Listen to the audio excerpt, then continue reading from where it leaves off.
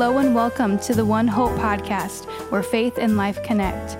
A podcast done by One Hope Church in Gig Harbor, Washington. Enjoy. Hey, One Hope Church and One Hope friends, Peter here, continuing our Bible reading podcast. We're actually entering into the second half of season 4. As we've been going through the minor prophets, this season taking one of the 12 minor prophets each week, and really landing on a central theme of each minor prophet. And this week we come to the book of Nahum, which, as we looked at in the sermon this morning at One Hope Church, is really, you could call the book of Nahum Jonah Part 2. For it is another prophet who's raised up to speak a word of judgment to Nineveh. Nineveh was the capital of the hated, fierce, violent, brutal empire to the north called the Assyrian Empire, the first truly great empire in human history, and they were set apart from every other empire before them, and maybe even since, as being one of the cruelest, most brutal of any people group. And so God raised up Jonah first to proclaim a message of destruction and judgment upon Nineveh, and they repented. And so God relented, he had mercy. But now here we are 100 years later, and that repentance, though genuine for the Ninevites, was short-lived and maybe lasted only a generation, if that, and they're back to the brutality.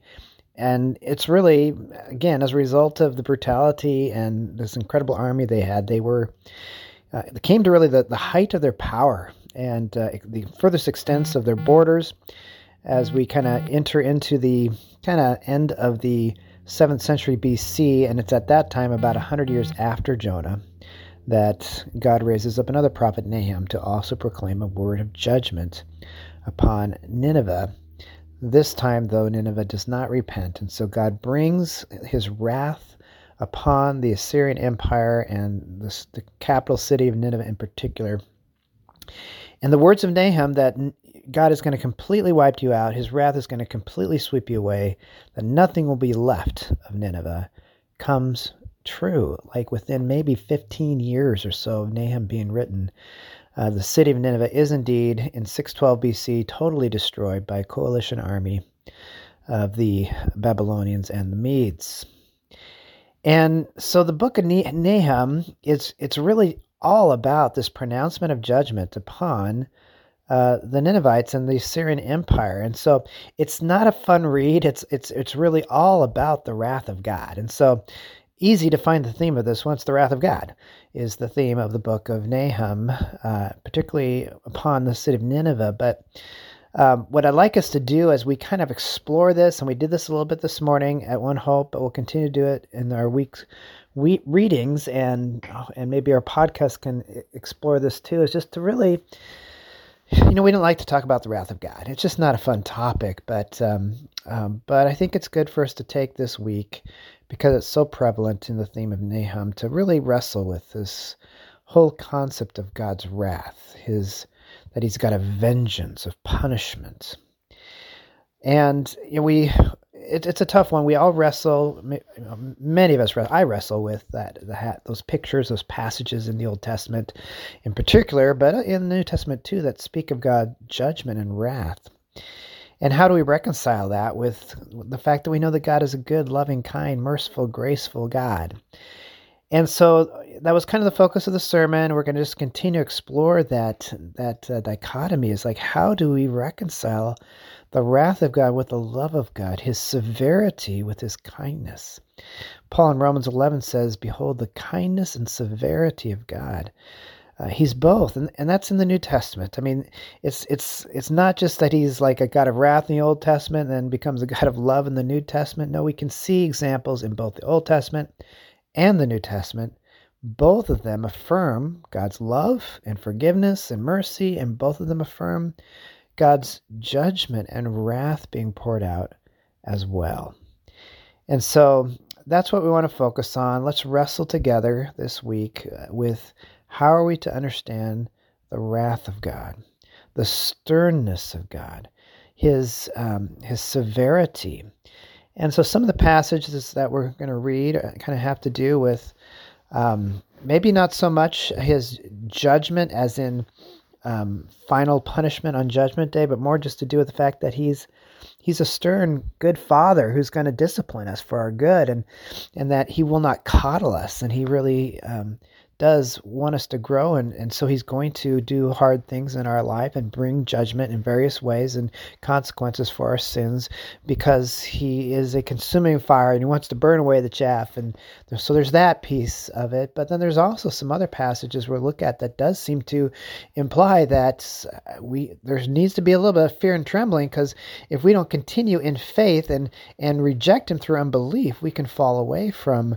that place of safety in his arms, because we've left his arms. He doesn't kick us out, but we can leave through unbelief. There's passages that would seem to suggest that. And so that's something else we want to kind of wrestle with a little bit. Those passages, and yet ultimately, we do have the gospel coming forth in many places that speak how Jesus is the one who absorbed the wrath of God upon himself. And so we are saved, we're forgiven, we don't need to be afraid of God. We don't need to be afraid that he's going to lash out with his wrath if we know that we've been forgiven through Jesus. And yet we're still to have fear and trembling. We're still to fear God as well and revere him, and not treat him in a trite manner. He is the living God of the universe. And so those are kind of the questions. How are we to approach God? In the fact that he is a God of justice and holiness, and just the wrath of God in one sense is just his holiness coming in contact with our sin. And so he's not going to treat our sin lightly. And yet he is the God who forgives and has mercy and loves to forgive, loves to have mercy, and ultimately who paid the price for our sin through Jesus. So just want to wrestle with that question. How do we balance that? How do we reconcile the fact that God is both a God of wrath and a God of love at the exact same time? What does that mean? What does this wrath mean? What does this love mean? So good luck this week. It's a tough topic. It's not a fun topic, but it's just so prevalent in the book of Nahum. I think that's what the Lord would have us kind of wrestle with this week. So let me pray for us as we explore this tough topic, but important one. Lord God, Heavenly Father, we don't come to you lightly. We don't come to you tritely. So often we do. I do anyway. I come to you as because when I need something, and I make you my servant. I don't say that, but that's kind of in reality my mindset. And yet you are a God to be feared, to be revered. Your holiness. Who can stand in your presence? We can't.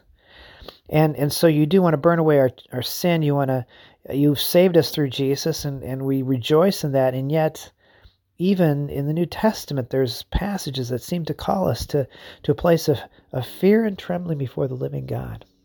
And so help us to know how we're to approach you. I don't think we're to be afraid of you, but there needs to be some kind of healthy fear, Lord. Help us to understand what that looks like for us as Christians, as ones who have an assurance of our salvation. And if we don't, give us that assurance of our salvation. You want us to be sure. You don't want us to doubt. And so we pray that you would give us grace this week to have that assurance, but at the same time to know, to not treat it, not to be presumptuous or feel entitled to it, but to realize that we could lose that if we walk away in unbelief. And so may we cling to you in faith without turning faith into some good work that I got to have good enough faith. There's a danger there too. So Lord, help us, give us wisdom as we wrestle with these very important questions. And ultimately, may we land on both solid footing of your grace and mercy and forgiveness and the assurance of your forgiveness, while at the same time bowing down in reverent fear before the living God of all creation. We pray this in Jesus' name. Amen.